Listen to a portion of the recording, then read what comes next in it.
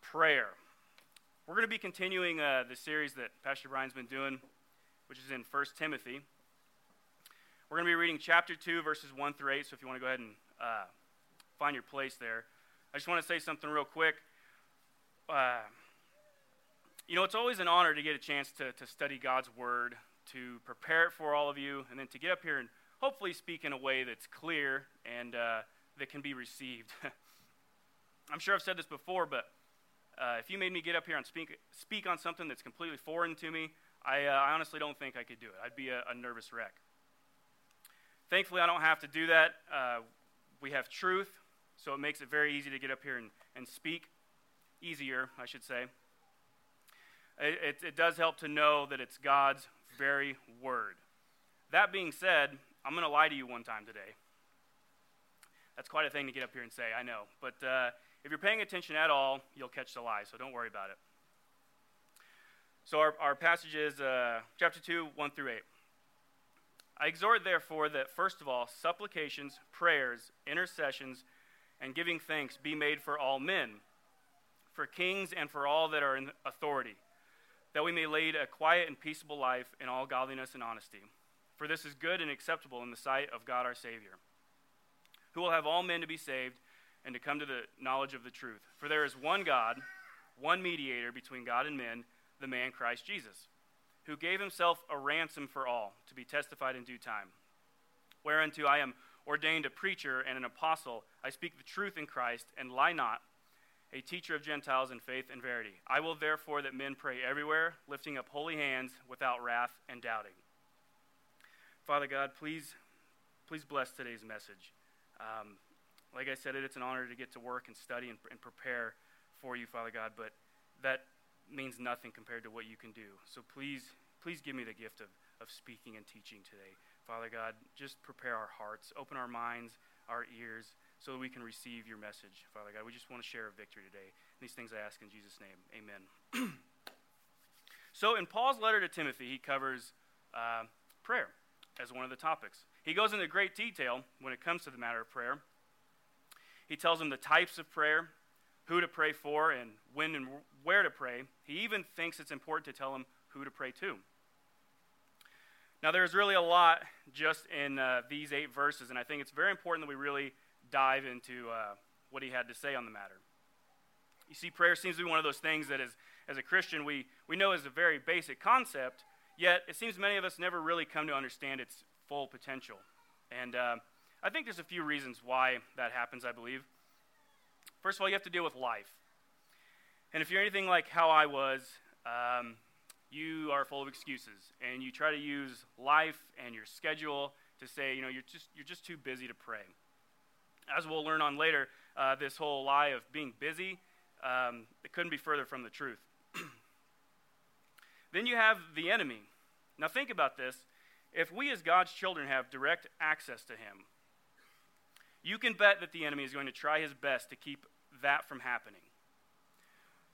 Personally, for a long time, I know for me, it was the guilt that kept me from approaching our Father.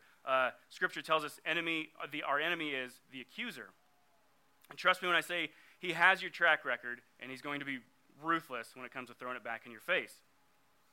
Actually, what Scripture tells us is he's the accuser of the brethren. It doesn't say he's the accuser of our Father. Do you understand that? So you won't see the enemy trying to accuse the Father. Now, when I read that, I couldn't help but fantasize what that might look like. You see, if the enemy ever got in his mind that he could try to accuse the Father, he might try something like, God, you don't even know what it's like down here. You sit so high up there, you don't know what it's like to face these struggles down here, where it really matters. Well, of course you might know how that would go. God could say, yes, I do, Satan. For I sent my own son, my own flesh and blood, right into your territory.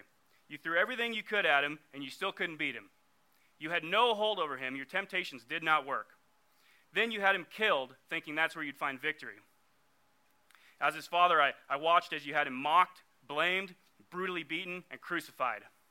Death had its chains around my son for 3 days until he rose. Death had its grip on him, and it still could not beat him. You see, he had the keys to death. Not that he needed the keys for these chains. What am I saying? Did he break these chains? No, he simply brushed them off his shoulder and walked out of that tomb.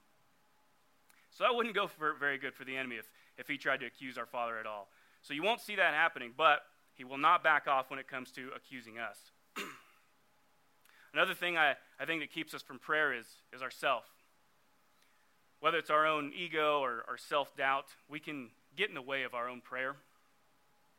Maybe you worry that your prayer isn't even worth saying because it's so small or unimportant. Well, listen to this in 1 John chapter 5.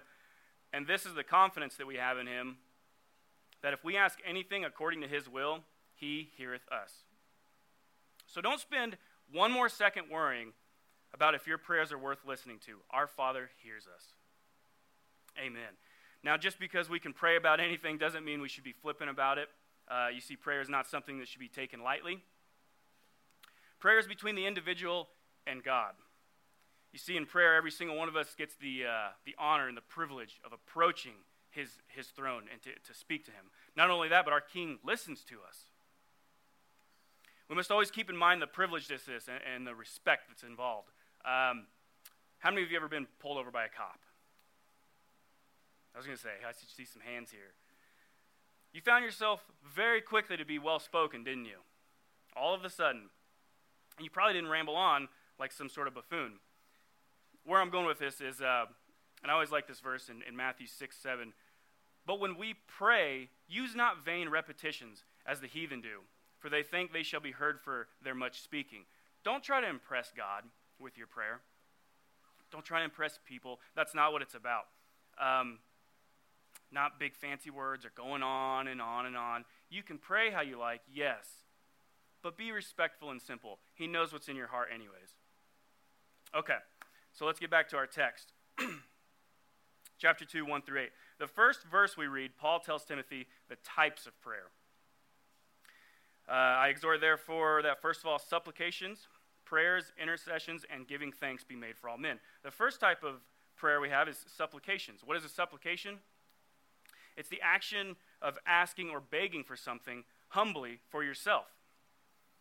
Humbling ourselves in prayer means we are open to God's will, whether this is what we actually want or not. Now, I know this can be difficult because we're selfish creatures, and sometimes it's sure easy for us to just pray for what we want, and we want it now. But we need to keep in mind, above all that, God's will. So what does that look like? How do you ask for something you desperately want when you would rather have God's will take place? I think we see a very good example of this in Matthew 26. This is where Jesus is in the Garden of Gethsemane, and Scripture tells us he was very emotional. And in his own words, his soul was sorrowful. Jesus knows what has to take place the next day, and he's praying for it to not have to happen. But listen how he prays this. And he went a little further and fell on his face and prayed, saying, O Father, if it be possible, let this cup pass from me. Nevertheless, not as I will, but as thou wilt. Now, Jesus is deeply praying for this to pass, for him to not have to go through with it. But above that, he prays for the Father's will to be done. So don't be afraid to pray for what you want and to ask for what you need, for whatever's on your heart. But please consider our Father's will above all of that. The next type of prayer he mentions is intercessions. What are these? These are just like supplications, except they're on the behalf of others. If we look at Philippians 2, let nothing be done through strife or vainglory, but in lowliness of mind, let each esteem other better than themselves. Look not every man on his own things, but every man also on the things of others. We need to stop putting our needs above everyone else's. Now this, of course, applies in prayer. I'm not saying don't pray for yourself. The first type we just went over was for yourself. You should be asking for the things you need. But we need to hold others' needs above our own. It's kind of cool. By doing this, I think we create a support group of prayer, which is pretty powerful.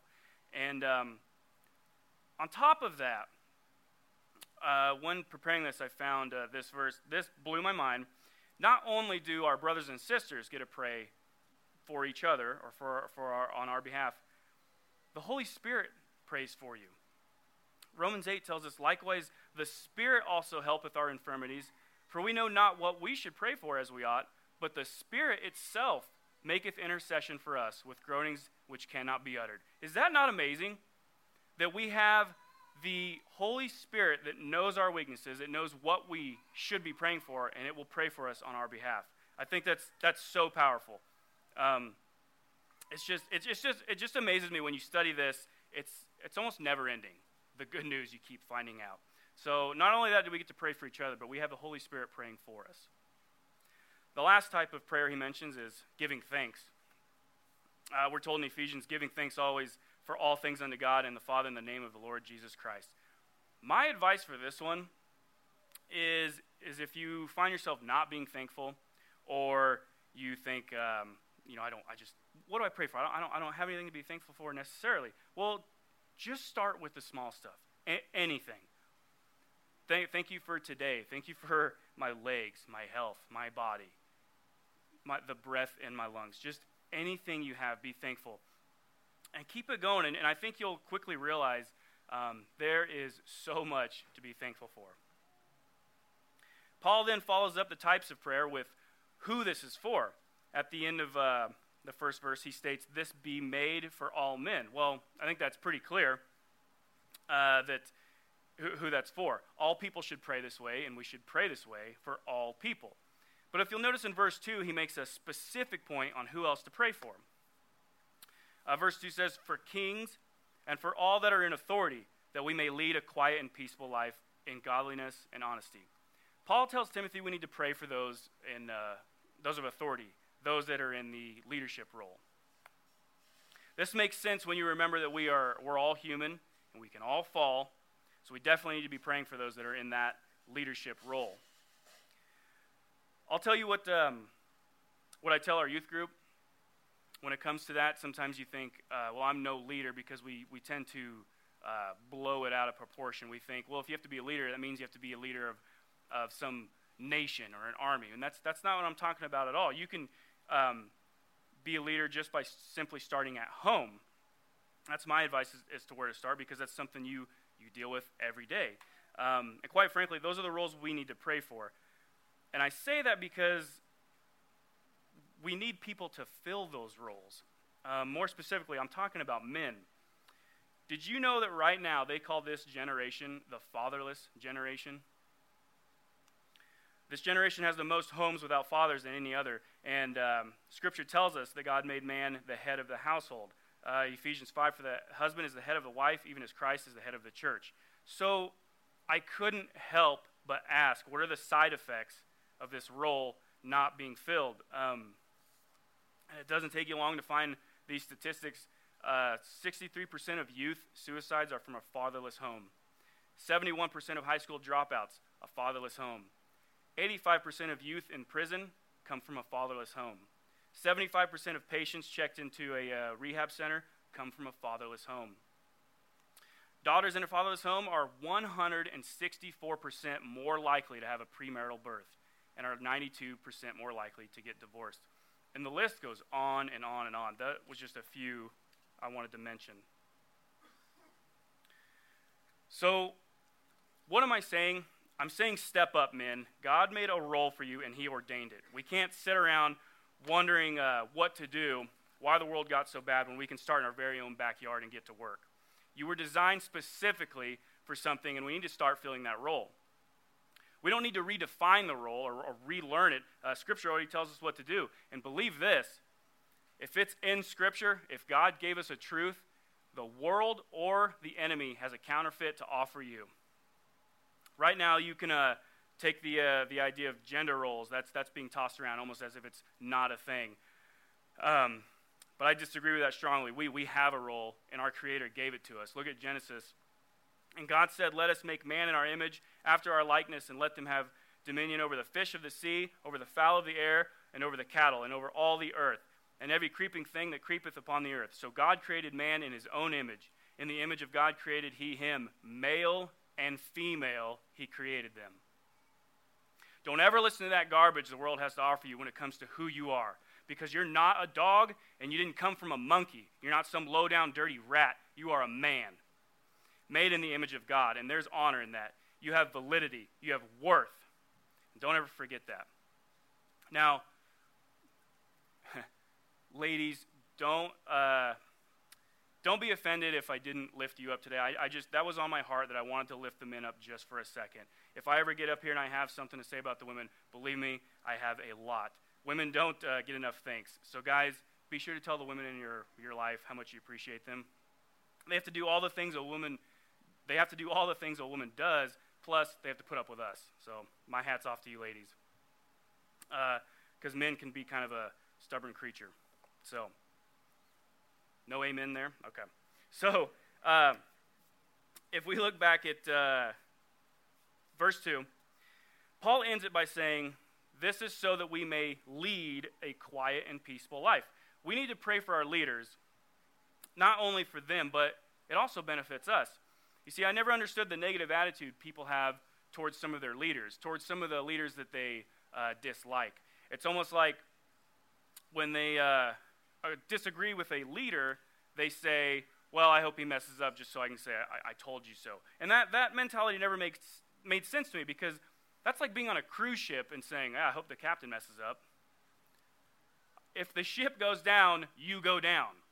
That never made sense to me. So I agree with Paul. Let's pray for our leaders, even if we disagree with them on something. They need our prayer.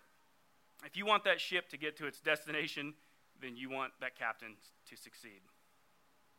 Continuing on in verse 3 and 4, "For this is good and acceptable in the sight of God our Savior, who will have all men to be saved and come unto the knowledge of the truth." He's saying all the types of prayer that we went over and who we should be praying for. That pleases God, and that's good to know. But then he goes on to describe who our God is for just a couple verses. Paul says he is the God who will save anyone to come unto the knowledge of the truth. If you ever needed some advice on what to pray for, start right there. Pray for all to come to the knowledge of Christ. In the book of Philippians, and I've always loved this, Paul said he considered all things but garbage when it comes to the knowledge of Christ. There's nothing more important than coming to know Christ. Just a quick little story. So hopefully all of you by now know that we had a little girl. And I guess I did the father thing where I'm holding her and I'm looking at her and I'm thinking, gosh, little Ada, what do I want for her? Do I want her to be successful? Do I want her to have some good job? Go to the best schools? Just the typical, I guess, parent wishes. And I got to be honest, when I thought of all that, none of it made me happy, I should say. I mean, yeah, it's all good. But then I started thinking, man, what would make me happy for her? And I got to agree with what Paul said. Man, nothing else is as important as coming to know Christ. And then I started to think, man, if she ever came home and told mommy and daddy I accepted Jesus Christ, that would just thrill me like nothing else in the world. So I've decided my only goal right now is to get Jesus Christ into that tiny little heart. Yeah, the other things are good. I'm not saying that. But they are also garbage when it's compared to the knowledge of Christ. Reading on with Paul, he's still describing our Savior. Verse 5, "For there is one God and one mediator between God and men, the man Christ Jesus." I'm so surprised at the preaching that's going on nowadays when it comes to that. When you press people about that, when you say, is Jesus Christ the one and only way, I'm so surprised that you get Christians, and I've seen some preachers say, well, Jesus was the one and only way for me.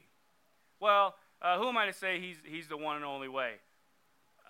That's quite frankly, that's scary, because they are confusing people into believing that nonsense. And this falls back to what I was saying earlier about needing people to step up into that the leadership role. I'm telling you right now, clear as day, there is only one and only one way to the God the Father, and that is through Jesus Christ. No other way. If you have Christ, you now have a direct line to the Father. When it comes to prayer, since that's our topic today, you don't need to go to a priest for this. There's only one mediator, and that's Jesus. Again, this is why we pray for our leaders. Now, I can't fault a man. I can't judge a man if power goes to his head. If we have someone in a leadership role and power goes to his head, I can't fault him for that. I haven't been there. But again, that's why we need to pray for him, because sometimes a man's head can get real puffed up, and he can begin to think he's pretty important. And then he'll start to think maybe you need to come directly to him to pray or to confess. He is so wrong, and he needs prayed for. You don't go through anybody but the Son. Next, Paul describes what Jesus did in verse 6. Timothy 2:6, who gave himself a ransom for the elect to be testified. I lied, didn't I? I hope you caught it. What does it say? He gave himself a ransom for all those that clean up their life. Is that it? No. What does the text say? He gave himself a ransom for all to be testified in due time. He was a ransom for all. Every single one of us. Not only that, but we need to testify or witnesses. This verse really got a hold of me because I couldn't help but just think of how lost we can be. Now, I'm not saying we can lose our salvation. That's not what I'm saying at all. I don't believe that, and I don't buy that one bit. But you see, a ransom means to pay a price for a prisoner. That's what it means, to give a price for someone who was captured and to have them released. That's what a ransom is. And Christ paid that in full, and there's a strict no-return policy. So no, I'm not saying we can lose our salvation, but think about this. Can God lose a witness? I want you to think about that. Here's my point. A lot of us say we are in Christ, yet we go out and live just like the unsaved. A lot of us say we are in Christ, yet we go out and we speak just like the unsaved. A lot of us say we're in Christ, and yet we look at filth on the internet. A lot of us say we're in Christ, yet we don't utter one word about our faith outside these church doors. We're called to be a witness. And you know, with such an amazing thing that Christ has done for us, man, we can be pretty nonchalant about things. So don't do that. Don't let God lose a witness. I like that Paul, in the next verse, kind of tells you how to do it. Verse 7, whereunto I am ordained a preacher and an apostle. I speak the truth in Christ and lie not, a teacher of the Gentiles in faith and verity. He said he just speaks the truth in Christ, being a teacher to those unsaved. They need that. They need that witnessing. They need to see what it looks like to live in Christ, to be in Christ. They need that example. And he says he never lies about it. He's just simply telling the truth. We need to be a witness. If you go to court and they call you up as a witness, you go to the witness stand, what does that mean? What's your job? All you're supposed to do is get up and tell exactly what you've seen. Not what you think you know, not what you heard, what you've seen. And if I could put it as basic as I can, that's what we're looking for here. Be a witness. You don't have to have 50 years of studying the Bible. You don't have to go to some college or degree. You can just tell people what you've seen in your life. That's all you have to do. Be a witness. Paul then concludes the topic of prayer by saying, in verse 8, I will therefore that men pray everywhere, lifting up holy hands without wrath and doubting.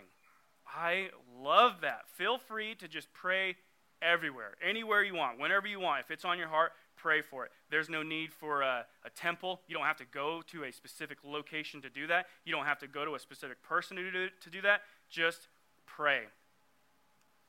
Not only that, he says, lifting up in holy hands. Now, this was pretty interesting. When I looked into that, what I found out was what they're talking about was this was an old Jewish custom. They would wash their hands before prayer to signify the washing away of sins and proposing to live a holy life. That says a lot about the state of heart during prayer. We can't go into prayer, you guys, secretly thinking, well, I'm just going to keep on sinning, so God, you kind of have to forgive me. That's not what it works at all. Try to go in there with a better heart than that. You want to wash away the sins. You want to live that holy life. Lastly, he says to pray without wrath and doubting. Again, he speaks to the issue of the heart.